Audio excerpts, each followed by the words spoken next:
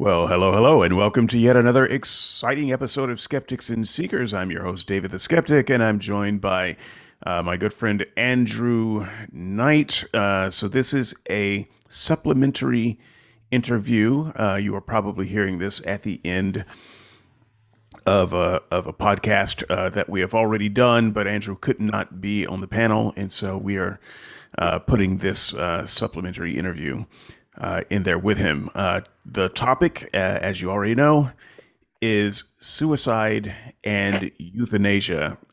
We've only got about 20 minutes. Let's get started. Uh, Andrew, do you have any experience with suicide or euthanasia? Oh, well, I have more experience with both than I think I would like. Um, I guess we have probably all known someone who has committed suicide. Um, and I've known several, a couple of family members actually. Sorry, adjusting my sound setup here. Can you hear me okay? Yes, that's actually much better. I appreciate it. Okay, all right, good. So yeah, I've got family members who've taken their own lives, and I am actually part of um, a very small group of people who have been asked to participate uh, in euthanasia. So actually, it's one of those coincidences of childhood. You know the person. Uh, Yes. And so I think probably that's where we're going to end up spending the bulk of this 20 minutes or so is over on euthanasia. But suicide is an ugly business. And all I can say at this point, without any further questioning, is if you've had someone close commit suicide, one of the things you wonder is, were they thinking about me when they took their own life? So you sort of naturally ask, did I do enough? Did I take the right steps? They try to contact me. Were they, were they thinking about me in any way at the moment that they took the pills, used a gun, used a rope, used a car, however they went. And so if you are the kind of person who is thinking about suicide, let me encourage you right now to press stop and call the National Suicide Prevention Hotline. Just make the call. Make it now. It'll save your life. And it will save a boatload of grief for the people around you that do care for you, even if you don't think they do. There's someone out there that appreciates your life, appreciates your connection. They want you in their life, even if they haven't told you recently. Press stop, make the call.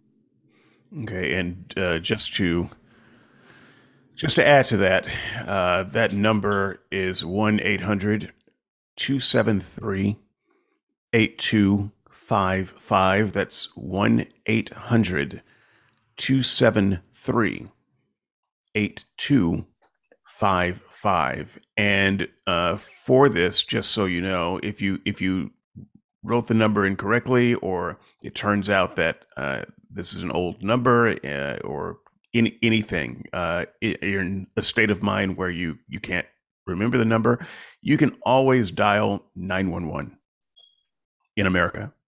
And I imagine whatever your three-digit emergency number in the country that you're in, if you're having a suicide crisis.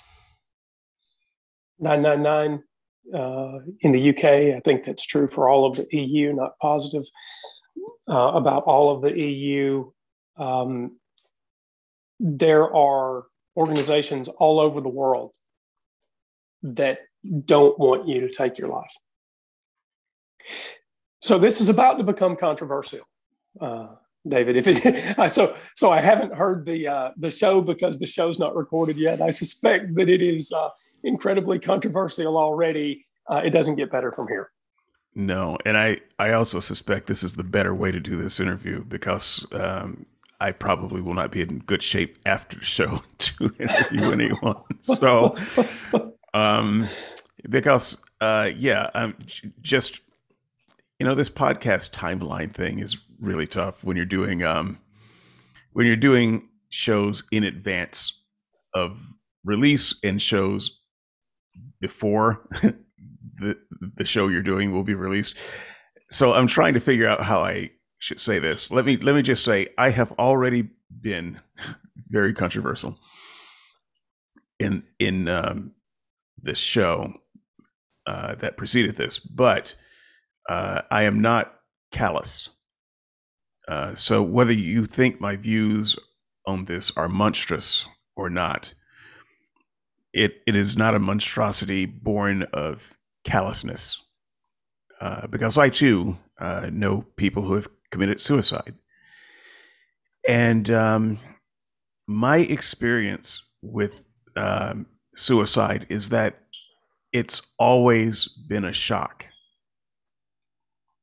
So this is it may not always be that way, but it is that way a surprising amount of the time. It's a person that you would have said, "Oh no, that person's not suicidal." If you were just asked out of the blue, "Is that person suicidal?" 10 minutes before they committed suicide, you would have said, "Heck no, that person's got it together." And yet they have committed suicide. That's a really tough thing, and it's a shock to the system, and it's the kind of reality check that no one wants to get, and that is the world that you live in, the reality that you live in, that's giving you a pretty good life and a pretty good outlook on tomorrow, is hell for someone else. And so you are blind to the reality of people that are going through hell because this is your heaven. And, if someone's not fitting in well into your heaven, then there must be something wrong with them. But the fact is, your heaven is someone else's hell. And you have to square with that. You also have to square with the fact, here's another controversial thing. You have to square with the fact that you might actually have been part of the cause of that suicide. As a Christian, I am certain that I was part of the cause of suicides. Unknowingly. But I don't know if I could say innocently, because I made it a point to, this is a strong word, but persecute evildoers, people who I thought were evildoers. Now, I may be using the word persecute a little bit differently than you know it, but I think of persecution as either heaping scorn upon or in some way making life miserable or less comfortable for another person. And I did that. I did that as a preacher. I was happy to call out sin and describe certain kinds of people as hellbound and demonic servants of Satan and such, thinking that I am simply doing my job as a herald of the good news. Well, for the person to whom you are heralding, you are creating the hell that you are warning them against. I two thoughts, I guess. I was that same kind of, frankly, religious nut. I very convinced of my own righteousness. But it was worse than that. It's not only being convinced of your own righteousness, or at least of my own righteousness. It's being convinced that everyone else should be a carbon copy of my righteousness. And I went back today and realized the things that I didn't know about religion, and I'm thankful that most people aren't that way. But in the case of a cousin of mine that took his life, we grew up together. I was a few years older than him, and we had a really good relationship. Hung out on the weekend, that sort of thing. And when he went off to college, he was at a 4-year university, and I'll just leave it nameless. He hung himself in his dorm room. And I often wonder, because I could have reached him, and because we did have a good relationship, and we'd just fallen out of touch. You know, what was he thinking? What was he thinking in those final moments? I don't mean during his very last breath. I mean the 2 days leading up to it. You know, did he wonder where Andrew is? And surely I had no idea that he was going to take his life. I knew that he wasn't as happy as I would like for him to be. But this is one of the dangers of people who commit suicide. Very often, the people who are up against it, they don't make phone calls, they don't send emails, they don't send text messages. They've made the decision. And so it is our responsibility for the people we care about to watch out for the other warning signs. Because the people that are really up against it, they've stopped communicating. They've decided to go. And whether he thought about me in the last few hours or not, I'm ethically certain that my intervention could have kept him around a little longer. And had I known, I'd have intervened regularly, right? I mean, he'd just be part of my life, on an ongoing basis. You and I talked several times a week. It would have been that kind of thing. But of course, I don't know what he was thinking, right? And I have no way of knowing whether that sort of regular contact would actually prevent it. But this is the problem with suicide, isn't it? Because you leave people behind who have to wonder every day whether they could have saved you. So let's take whatever time we have left and talk about some of the causes of suicide, some of the things that lead to suicide. Now, recognize that neither one of us are health experts, but we've both been in the church for a while, and the church is actually an interesting place to study mental illness and anxiety and depression and suicide, because there's a lot of it in the church. I'll try to leave some notes and discuss on this, but you can do the research for yourself. Christians are just as prone to suicide as anyone else. Some studies might have them being a little more prone, but one of the highest areas of suicide, at least it was this case a few years ago, One of the highest suicide demographics was Mormon women. Those are the people who are always happy. They always have a smile on their face. They always have fresh baked cookies. Their life is hell. Their life is a hidden hell, and they take it at an exceptionally high rate. Bible Belt does a lot of has a lot of suicide because religion puts so much pressure on a person to be something and someone that they are not and that they can never be. And that catches up with you at some point. So even though it seems like I'm just taking a cheap shot at religion, religion is one of the major factors of suicide. And it's not one of those things that decreases or lessens it. Now, there may be some positive benefits to religion, but keeping people from killing themselves isn't one of them. I see this as the self-guidance problem.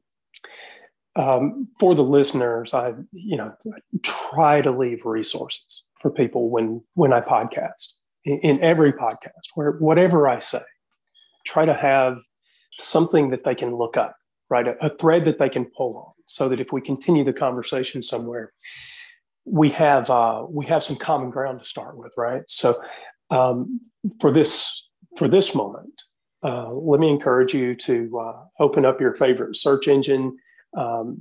I would use Google for this one because this is how I found the project a couple of years ago. Harvard University has a project on human thriving, and it was put together with their School of Psychology and their School of Public Health, their medical school. And so you can look this project up by doing the Google search, Harvard and human thriving. Leave out the and. Harvard human thriving. On the first page, you'll find this project. I encourage you to go off and read. So when you were talking about Mormon women who committed suicide, one of the big details in that human thriving project is self-guidance, self-will, self-determination, the ability to follow for yourself the blueprint that is in your own head.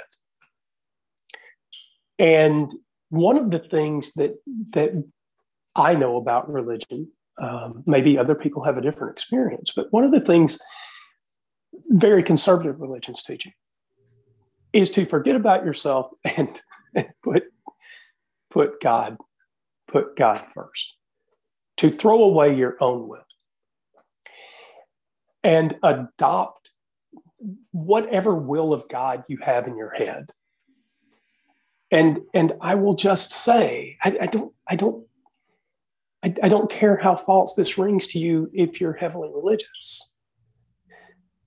Throwing away your own will is a recipe. It is a key ingredient. It is a prime component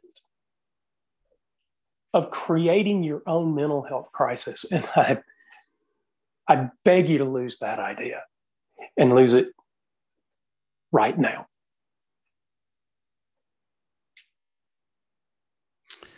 So one of the areas in particular that will come as a surprise to no one, where the church has failed humanity, is in the queer population. And in case you don't know, by the way, I'm not using queer in a pejorative sense. This is how this group, one of the ways they prefer to be identified. So, the gay and lesbian group, those who suffer with sexual identity, that group, much higher percentage of suicide and suicide ideation with regard to religion. So if you've got someone who is, they love Jesus, but they are among the queer population.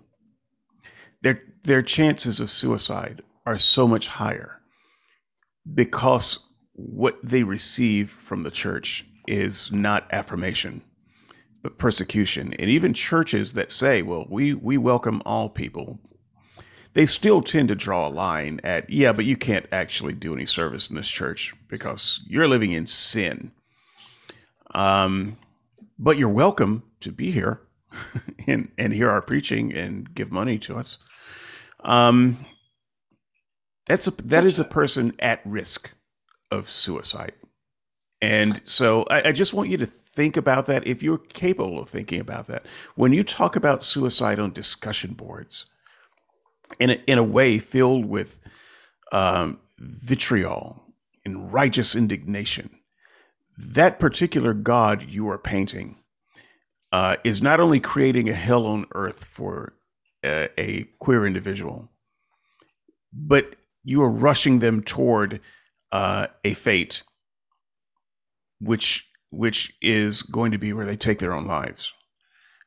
Because even if you don't harshly criticize such a person, the lack of basic human affirmation is enough to do the job.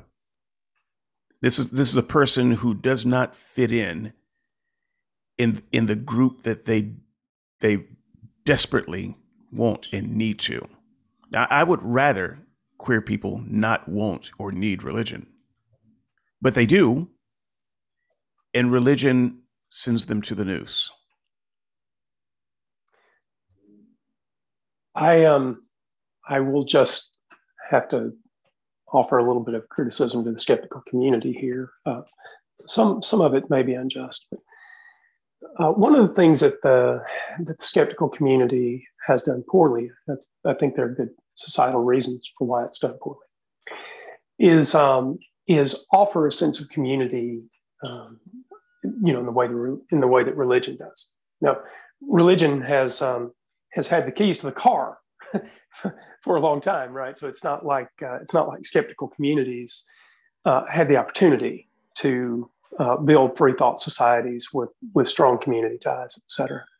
So yes, there are lots of people in the LGBTQI plus community that are religious,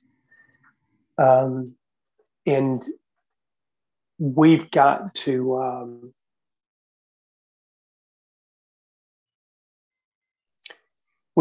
at least figure out how to create another community that doesn't hate them for their gender identification or their sexual orientation or some other quirk that is not inside their control. Be religious, fine, but there needs to be another community that simply accepts people for who they are. And I know there are religious people listening and saying, oh, well, Andrew, just let anything go. If you think that, you need to go back and listen to some podcasts that I'm on, because that is not true.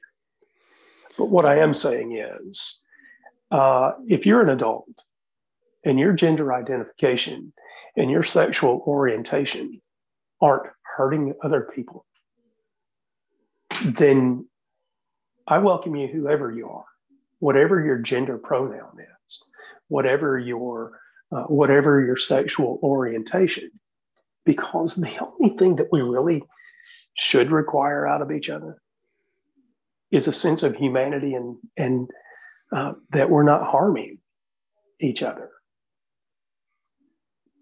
That's where I'm willing to meet you. I don't know about your church family.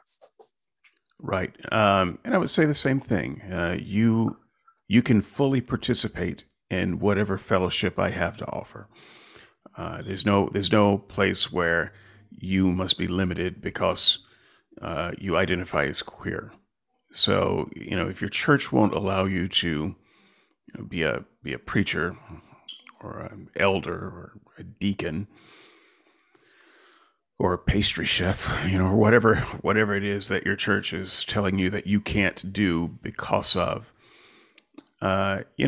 whatever my fellowship offers, you can participate fully in that. And I will say for the record, I used to be uh, against atheist associations, atheist church, things like that, that try to recreate a social community for former Christians. And I had my reasons for that, and I still think those reasons are pretty good.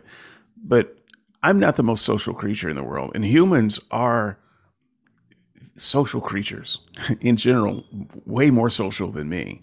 And sometimes I think of it as a weakness, but it is just a humanity. We need the stuff, and so I would agree with Andrew that we need to do better at creating communities. And in our defense, I think we have tried and failed many times, but that's not a reason why we shouldn't continue to try. But the other piece of advice that I would give the religious person who identifies as queer: please leave whatever fundamental church you're in. Go to a UU church, a Unitarian Universalist church. Please do that. You will find all of the community and acceptance that you want, and that you need. So at least do that. If that's a bridge too far, try an Episcopal church. Try some of the more liberal branches of Methodist Church. There are Any options for you. Presbyterians? Yes, Presbyterian Church. There are options within mainline Christianity that will treat you like a human being.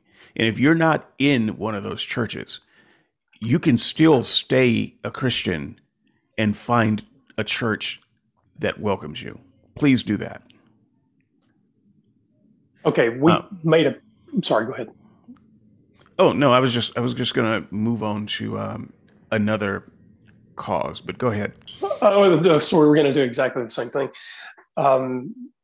The other thing that we promised for whatever time we have left is to talk about euthanasia, and so I will state my position in one sentence. Wait, hold on. Oh, you're stopping me, and I was so wound up to do it too. Okay. Yeah, no. I want to do one or two other causes of suicide first, because so you will find that when we talk about euthanasia, I consider suicide and euthanasia the same thing, just in different forms. Euthanasia is suicide that requires another person to help you do it. And so I just want to touch on a couple of the other causes, because there's so many causes of suicide that we don't think of as causes. I want to throw out social media as one of the drivers of suicide, and it's not just the obvious bullying. Okay, so I can just say cheaply, bullying is a cause of suicide. We all know that. And I have no pity or mercy for bullies. They deserve the worst, and I want them to get what they deserve. Bullies make life unlivable for other humans, and that something should be done about that. But social media has another way of causing suicide ideation, and I think a way that writers like me talk about from time to time, but is not a part of the general conversation, is this fake idea, this idea of my life is perfect and better than yours.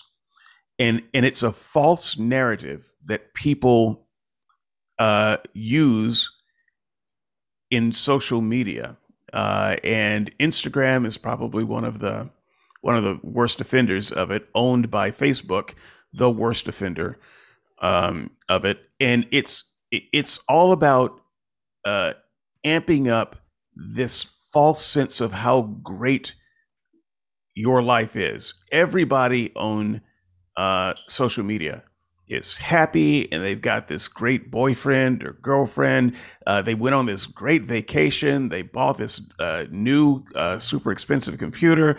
And, you get enough of that and you start to buy into the notion that this is just what normal people are. What's wrong with me? I'm not normal. It's a way of alienating a person and making them feel worse about themselves than they should. Because the fact of the matter is, most of the people doing this on social media, their life is just as shitty as yours. But they're creating this false. There's a term for this, and I can't think of it at the moment. But they're creating this false narrative and this false reality. And I think that when you participate in that kind of thing, you are increasing levels of suicide. And it's a thing that is tricky because I'm not saying that you can't share a vacation picture, but you might also mention that you've been around for 65 years and you've never been on a vacation before, and you saved up some money, and this is what you did.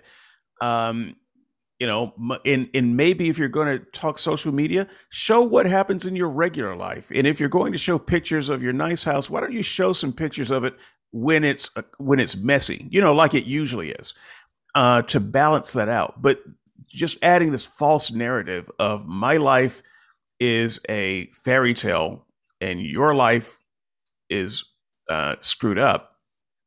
That's a huge contributor to this sense that there is something wrong with me. Yeah, it's the bit about vacations is one of those that we just went through a year of lockdown, right? Instagram was full of fakes. People who were using photojournalists. Pictures of exotic places and claiming to have vacationed in those spots during the lockdown, and the photographers were actually begging people to stop using their artwork as part of their pretend vacation,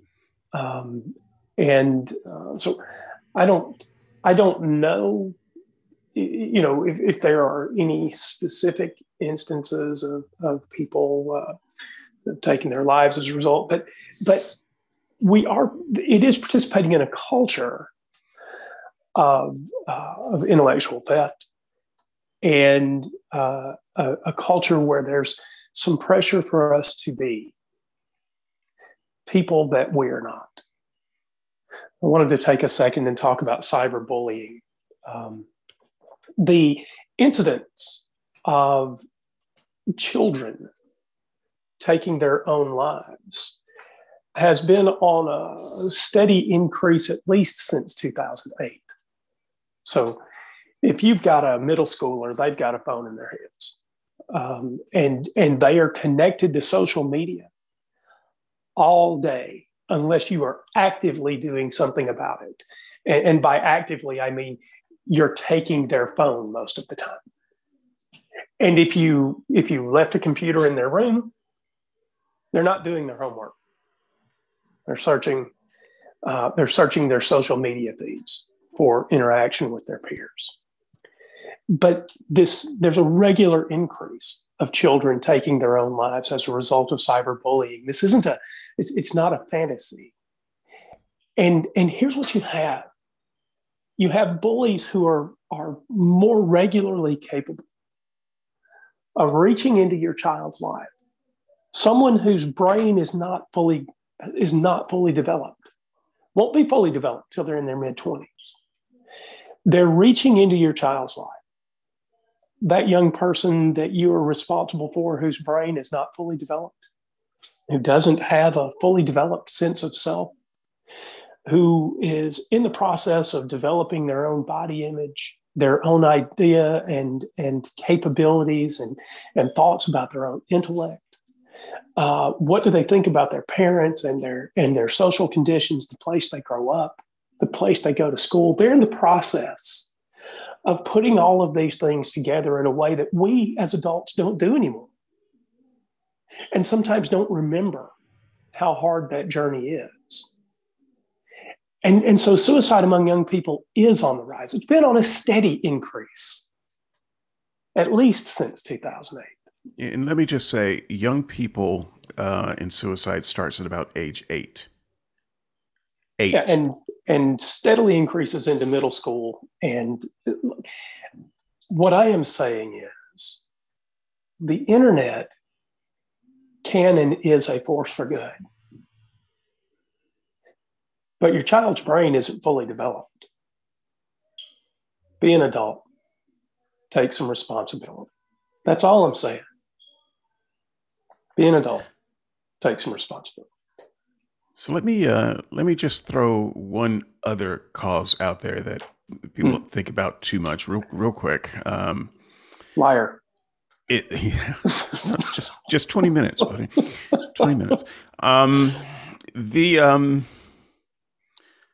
it's how do I put this? It is the overvaluing of unimportant things, um, versus uh, understanding the things that are truly important.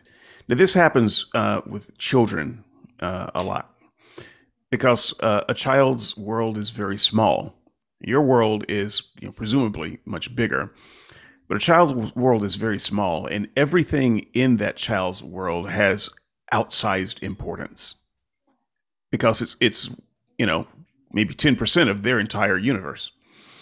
Um, so I'm thinking about a recent story of a 12-year-old who killed himself just a few days ago, and it was a happy family, supposedly. I mean, I don't know. There may be there's there. I always suspect that there's always something in families that look too happy, but this one, supposedly a very happy family, nuclear family. Child is well loved. Child is very happy. Child has hobbies and passions. Was into football, and without warning or explanation, the child killed himself. And the story that I read, I think it omitted the method, so I don't know how. Um, I I tried to find this out. I want to say I think it was hanging, but it may have been something else. So don't quote me on that. If you're familiar with the story, you can let me know in the comments. skepticsandseekers.squarespace.com, or you can shoot me an email, skepticsandseekers@gmail.com. And so they're just trying to figure out why this happened, why he did it. And far down in the interview, we learn that the father thinks that he knows what the cause is, but it's still all speculative. So the child is very outgoing and gregarious in nature, and the pandemic hit, and then we had lockdowns, lockdown after lockdown after lockdown, and so child was spending a lot of time in quarantine, and being a very social child, this hit him hard. Mm-hmm. However, he turned to gaming because that was one of the things that he enjoyed doing. He had a PlayStation, and his parents bought him a special gaming monitor. Gaming monitors can be very expensive and ridiculous, just like all gaming hardware. But why not? And that would help him. So he turned to that, and that evening or the day before, something like that, he broke the monitor. It doesn't say how he broke the monitor. And to be honest with you, I have no idea how you break a monitor. So I can use my DS. I don't know how you accidentally break a monitor. I'm sorry. Yeah, you talk to me offline. How you do that? But it, soon after he broke the monitor, he committed suicide. And the father's idea is that he was just so crushed by the loss of that monitor, and he, didn't want to say anything about it or admit that he had broken it, or whatever. For whatever reason, he was hesitant to go to his parents and just explain what happened. I don't know if he feared retribution. I don't know if they made a big deal about how what a sacrifice this was. I don't know what it is, but he figured that, man, this loss is so great. There's my life has been narrowed down to quarantine and the few things I've got in my room, and this is the PlayStation, this monitor, and now I can't play, and my life is over. And he killed himself. So this is a fairly extreme example, but I think that this example happens a lot more than we realize, because as a society, we tend to overvalue things, and especially things that are not truly important. And it's a little bit like the social media um, problem. It's you if everybody is driving a Porsche, your Hyundai uh, might make you feel inferior. Um, and so what are you? You don't fit into society if you don't have these important things, or if you have some of these things that are important to you and lose them for whatever reason, that thing plays an outsized role in your life and your reality that it should not. And so that can be a devastating thing. And I think that just part of what we can do as a society is do a better job focusing on the things that are truly important. And just think about, if all of the things you have are stripped away, what do you have that makes life worth living? And that's what we need to emphasize and teach our kids, and find ways for our kids to recognize their value unattached to things. So that's I'll tell that's you, the last one I had. tell you what I hear there. Um, so, yeah, I was a computer nut. Country when country wasn't cool.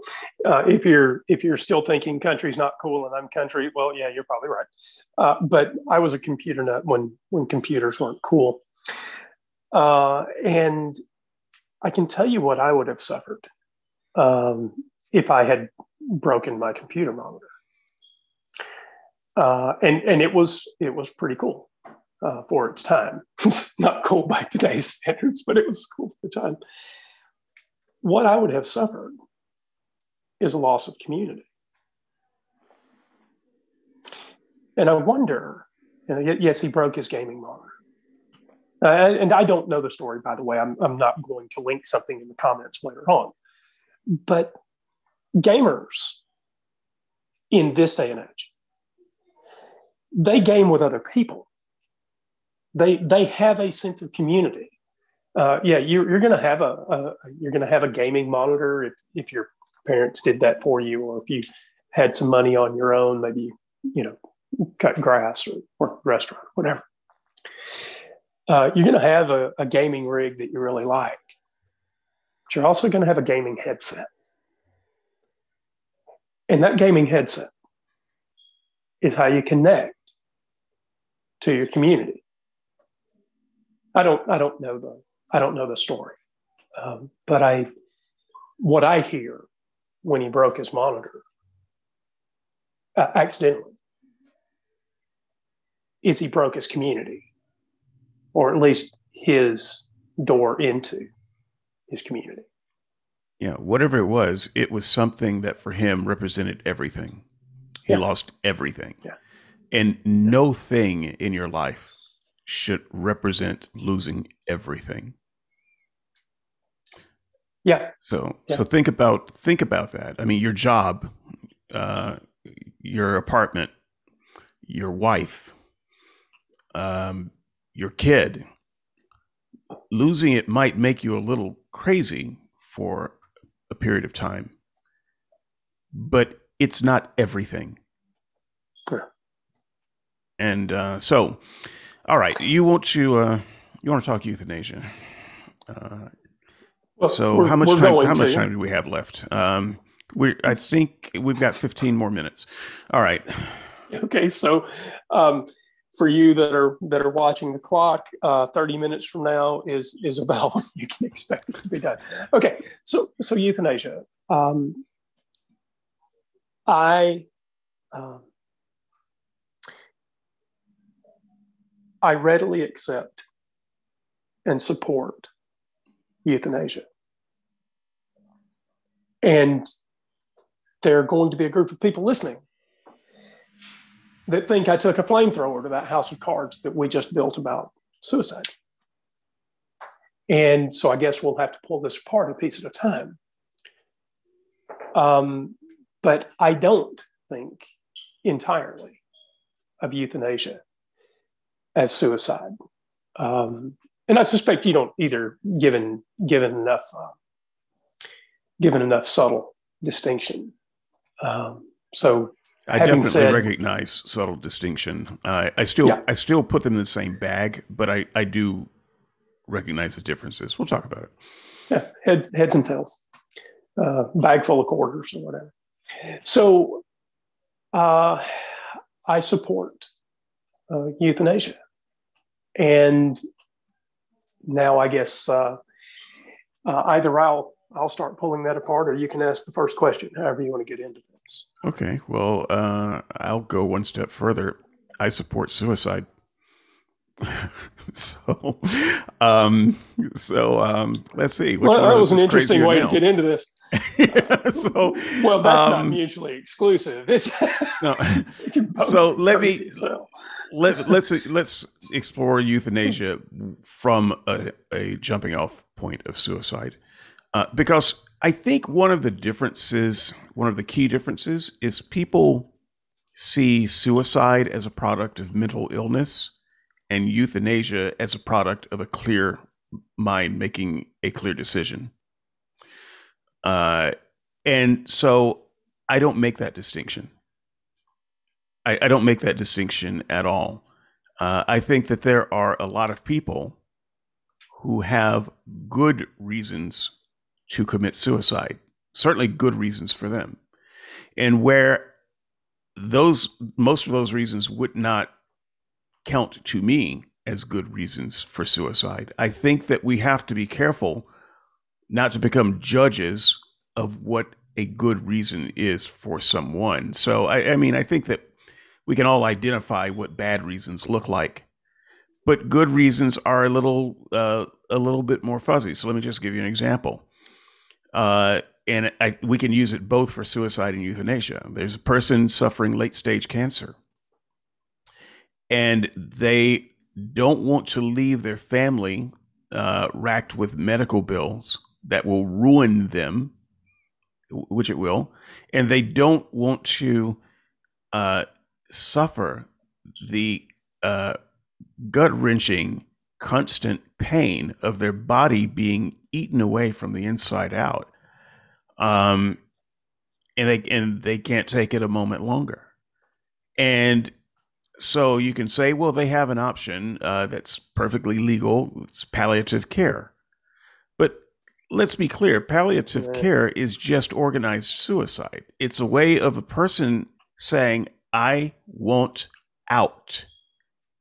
And I am in sound mind, in sound judgment. This is my life, my decision. I want out. And so it could be that rather than go through palliative care, they get the gun next to their nightstand and shoot themselves. So they get in their car and go carbon monoxide, which, by the way, probably is a lot better for loved ones. Less, yeah, less. So you might say if they do it with the carbon monoxide, they committed suicide, and if they do it with morphine, is euthanasia. But I don't draw that distinction, and I don't automatically assume that a person who committed suicide was irrational. So there's a legal difference between suicide. in euthanasia, and that's why we have the two terms. So I do recognize the difference, and I recognize the difference in process. Now, it may very well be that someone who commits suicide is committing euthanasia because their local jurisdiction simply doesn't allow for assisted suicide. By the way, they should. So the person that is in distress, so we can use the cancer victim.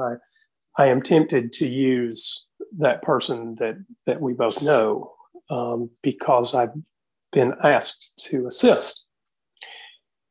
But and by the way, you should. It's a reasonable request. We're not going to tell you who the person is or what their life circumstance is, but if you knew it, I think you would agree.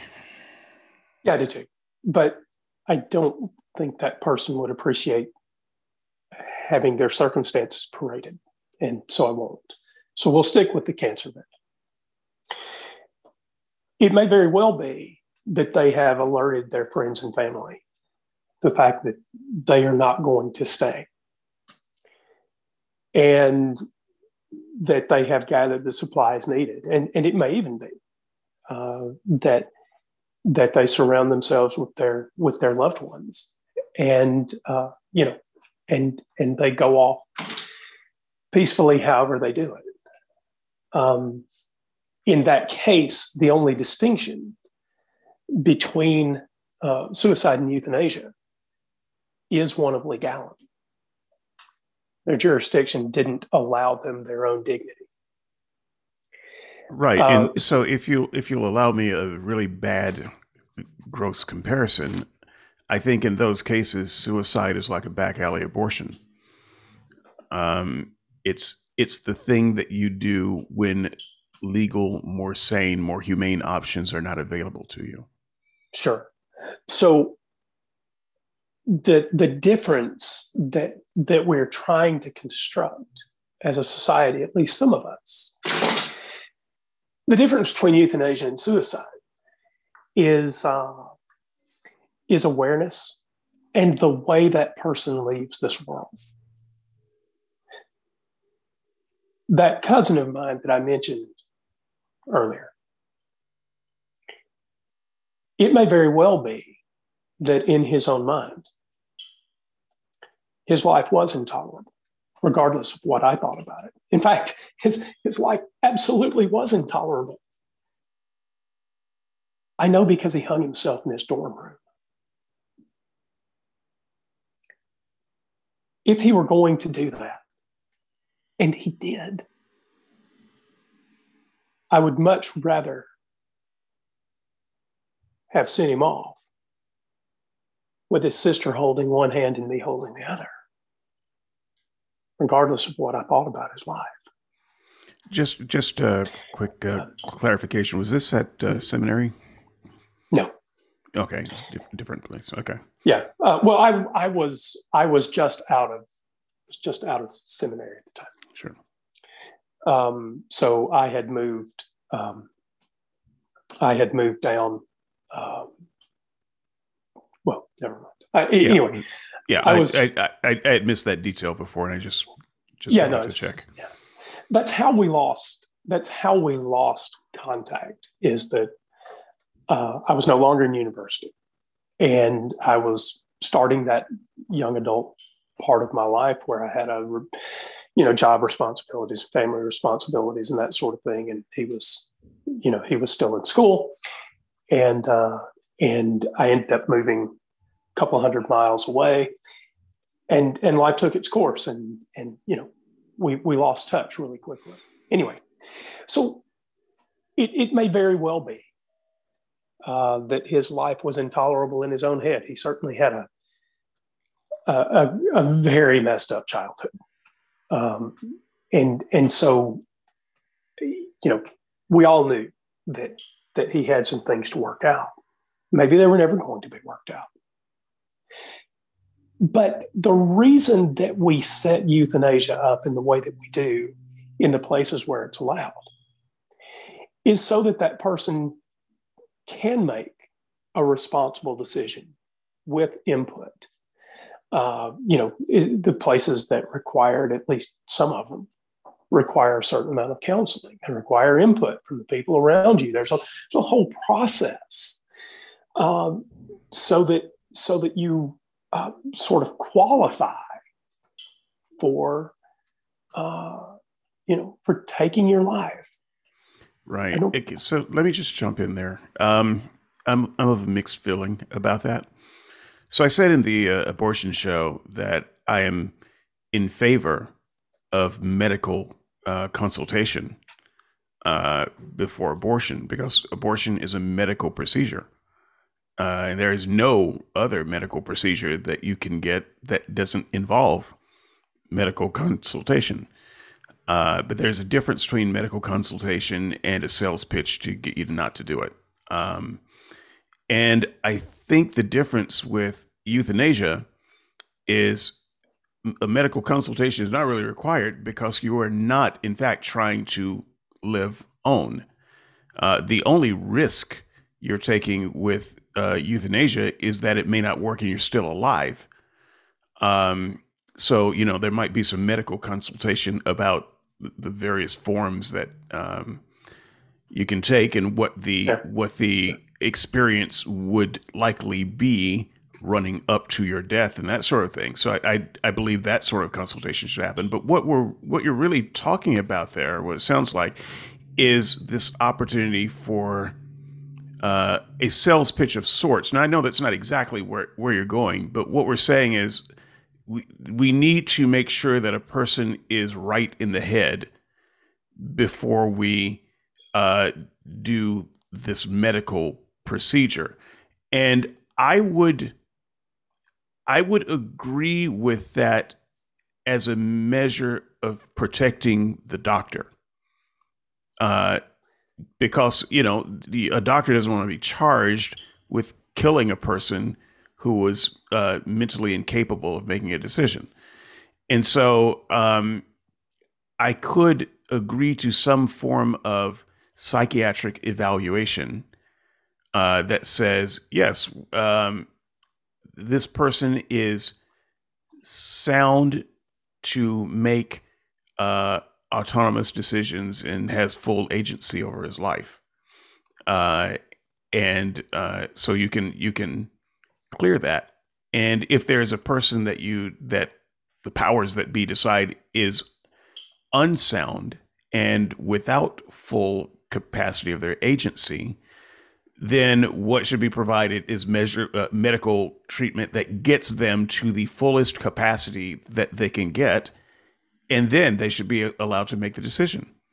But at some point, you can't just permanently stop someone from dying if that's what they want to do with their life.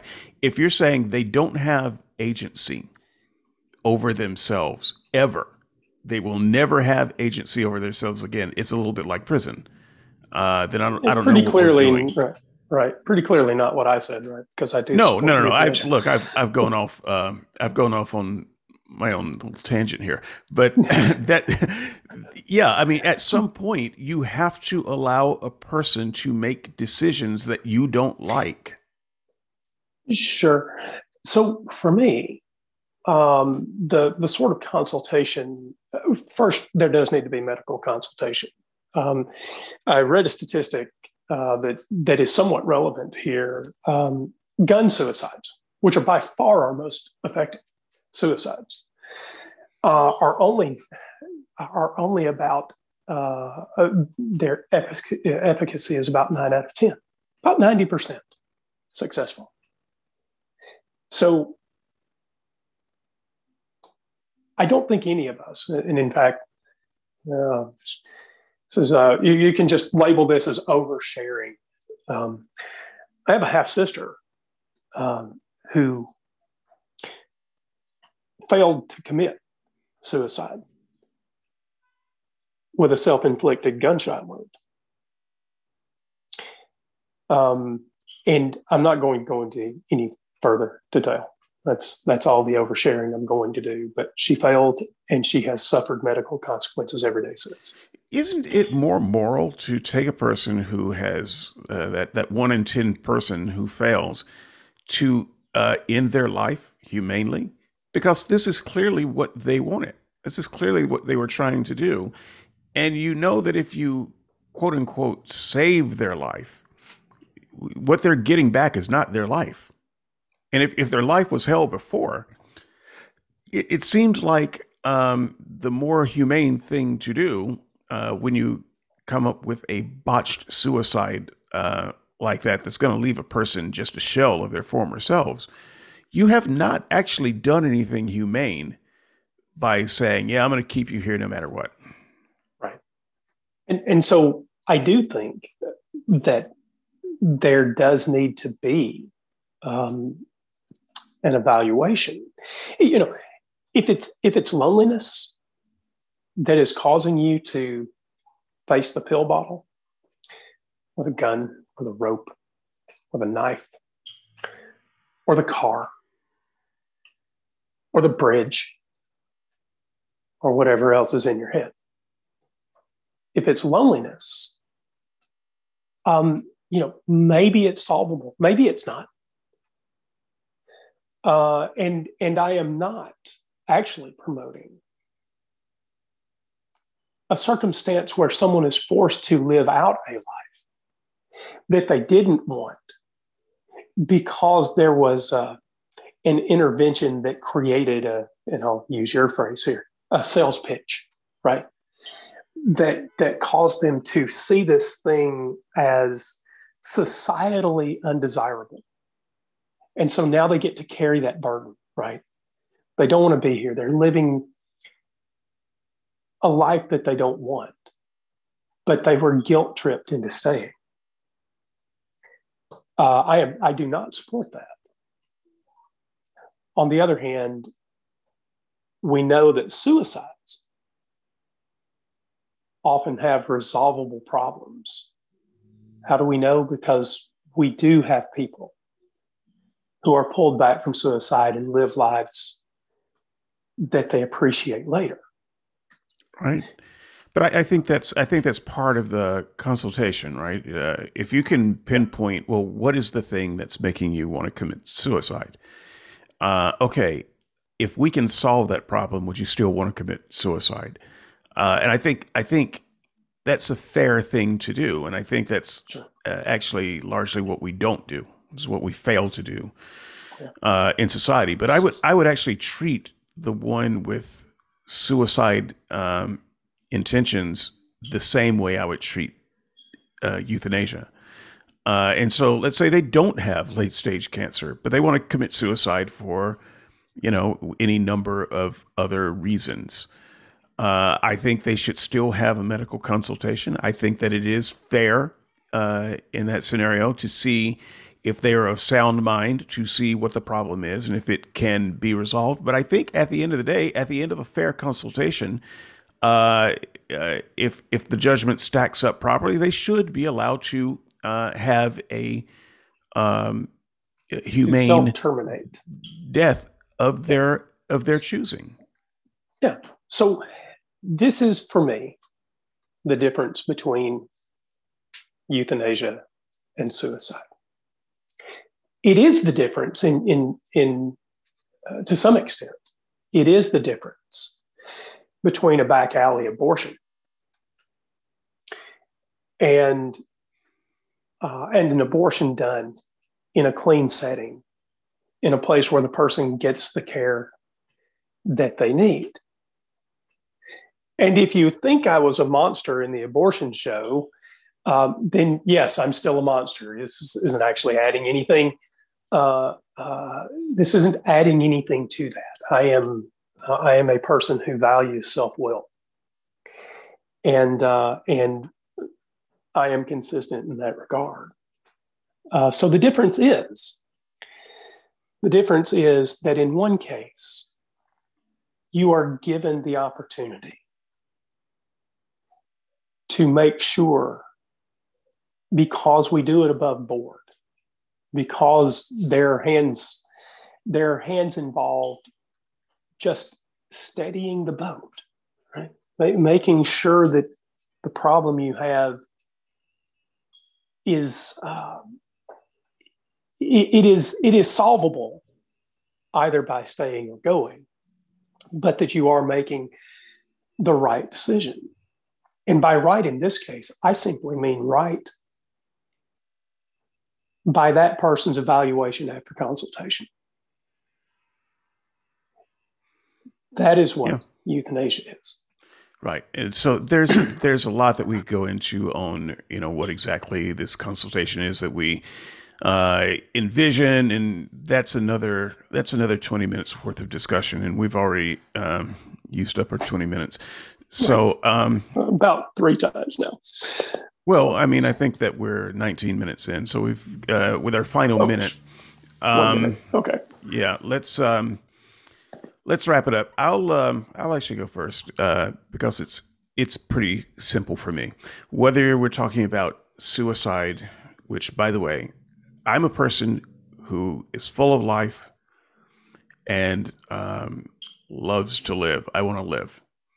I can tell you right now, there are things that can happen to me that would make me want to die. I have come very close to being in that place. When I was in a hospital for a month, there was a time when I just wanted it over, one way or the other.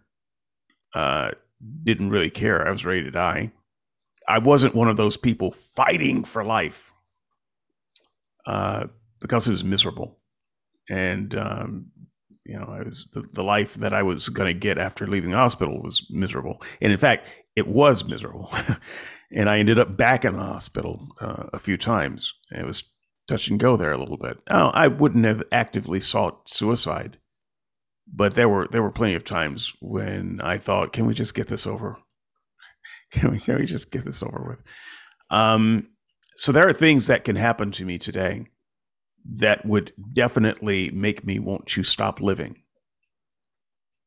And I would far prefer to stop living via lethal morphine injection than to stop living by some means that I could cook up.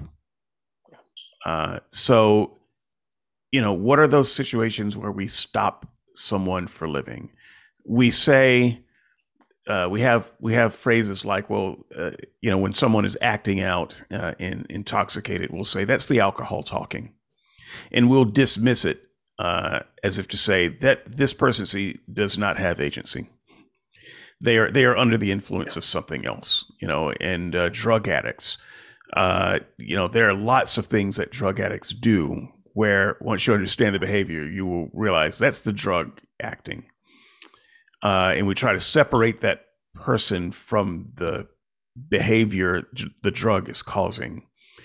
And what you want to do is you want to clean up the alcoholic or the drug addict so that they don't behave that way. But when it comes to depression, I think this is just a little bit of a different case. Some depression is natural, and it's what you should feel. If you've been sexually abused for the last 20 years in prison, you should be clinically depressed, and that is a part of you and a part of your life experience, and it's not going away. And so a person wanting to kill themselves, I don't know if it's exactly fair to say, well, that's just the depression talking. Well, it is the depression talking, but the depression is you. And you can say, well, we have things that we can help with that depression. Okay, great. Let's try it. Let's see. But at the end of the day, life is hard, and then you die. And for some people, it's way harder, and they want to die sooner. And there is nothing wrong with wanting to get out of a bad deal. And you can't promise a person that their deal is going to be better if they just hang on. And if you're trying to coerce someone to hang on because you believe that life has some intrinsic value with eternal consequences, and that God will be unhappy if you end your life, fuck you. To hell with that. I don't want to see any individual suffer 1 second more of a miserable life that they don't want. And we can be very humane and we can make sure that people are in a sound mind, but you take away their agency simply because they don't want any more of you is wrong.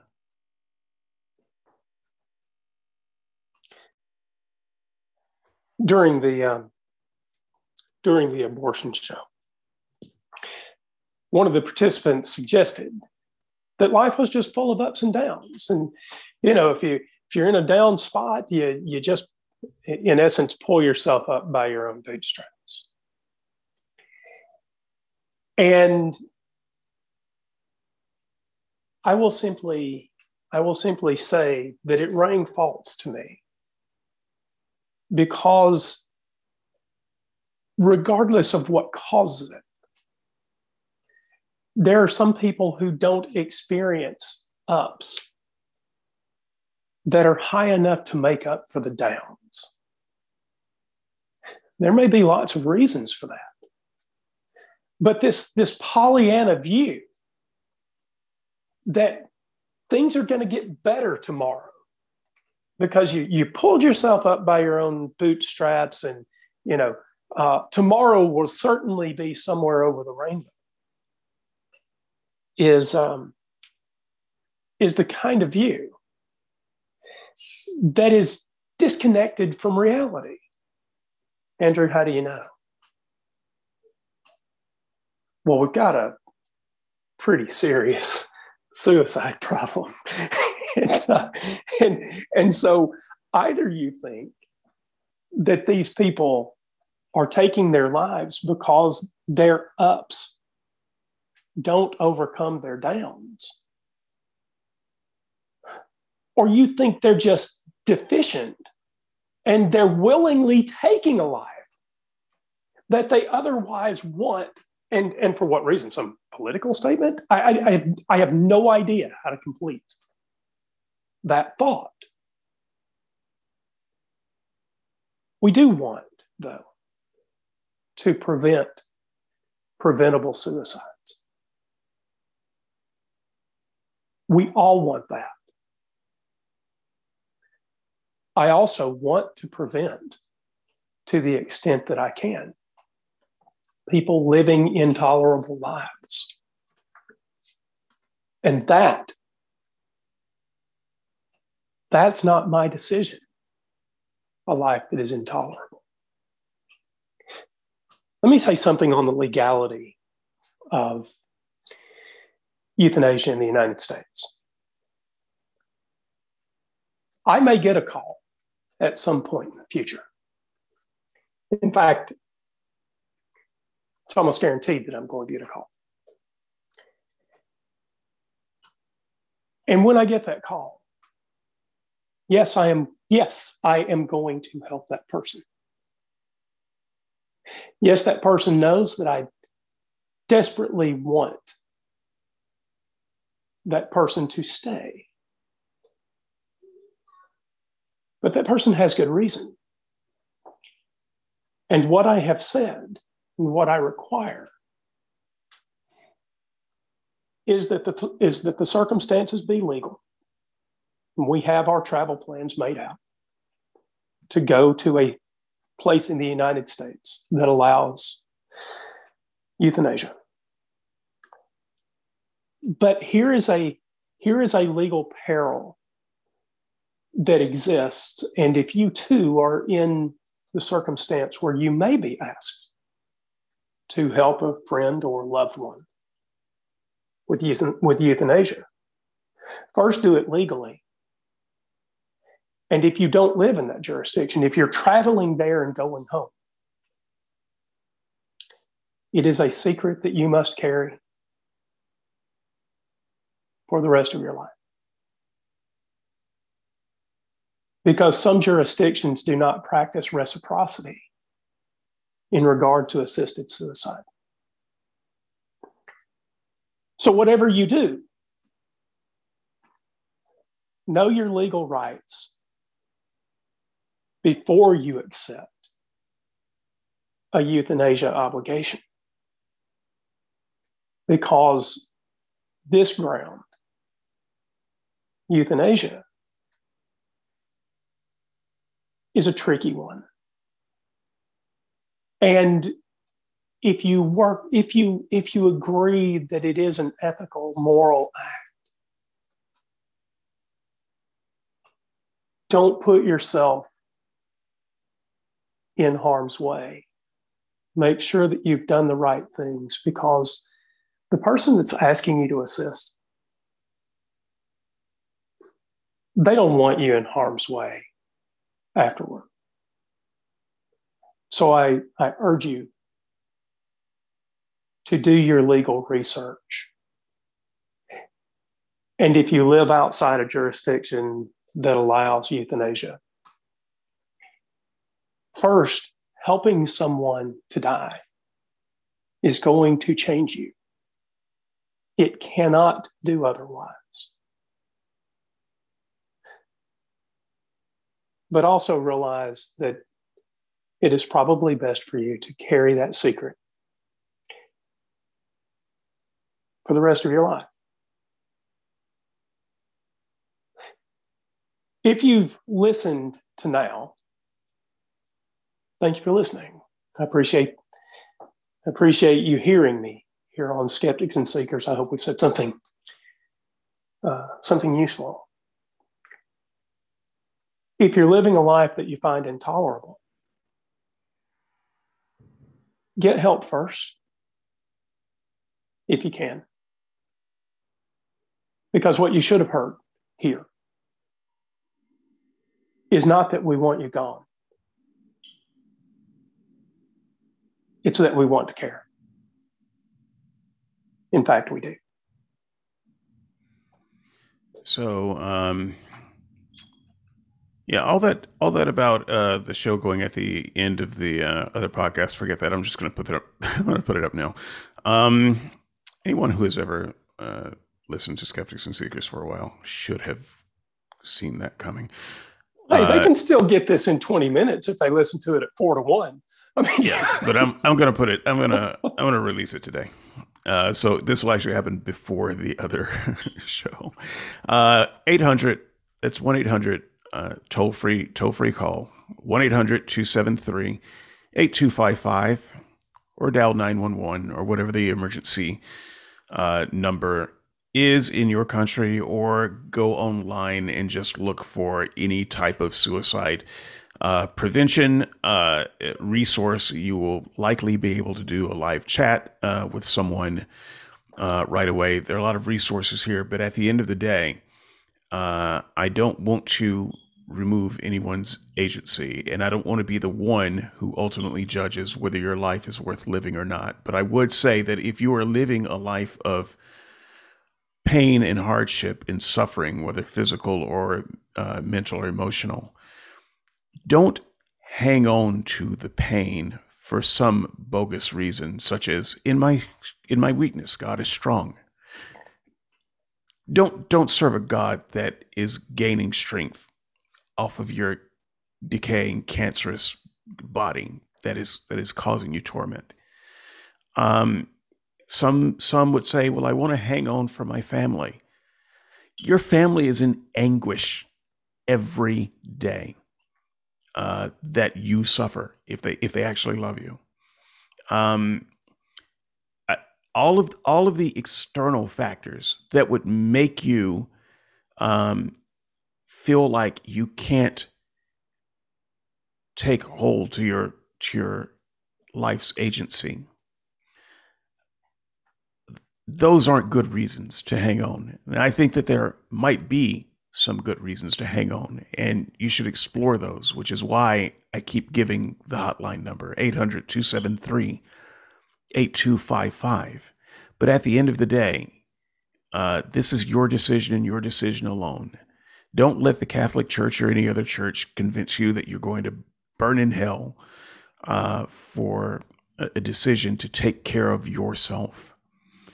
And, you know, if I will just add, even though I am not a suicide specialist, I'm not a counselor in any way. The closest thing to a counselor I've been is a camp counselor who, believe it or not, has counseled a lot of kids on suicide. um, I've known a lot of cutters in my day, uh, 12 and younger. Um, I've having been a preacher in the ministry in churches in 3 different denominations, I've talked to a lot of people about suicide and suicide ideation. And if you don't feel like you can talk to anyone else, hey, you can email me. I'm not a doctor though, and my first email to you will be to talk to a professional resource. But I'm here, skeptics and seekers at gmail.com, and we'll have an honest conversation. And just know that despite everything that I've said, my presupposition is that I want you to live. So if you email me, that's what you're going to get from me. Um, and I suspect that's true of any of the skeptics. If you talked about that in the Discuss board, I don't recommend it. But if you did, I suspect that you will find that no matter what we feel about human agency, we want you to live. So thanks for that. And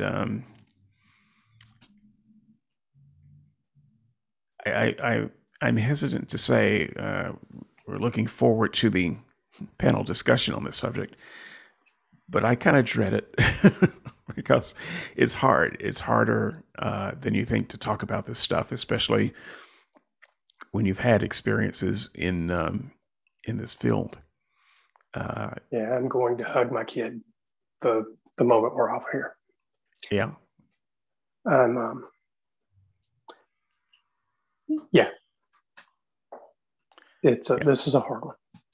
By the way, if you don't mind me doing this, if you heard something and you want to reach out to me, I do care about this subject. I care about it deeply.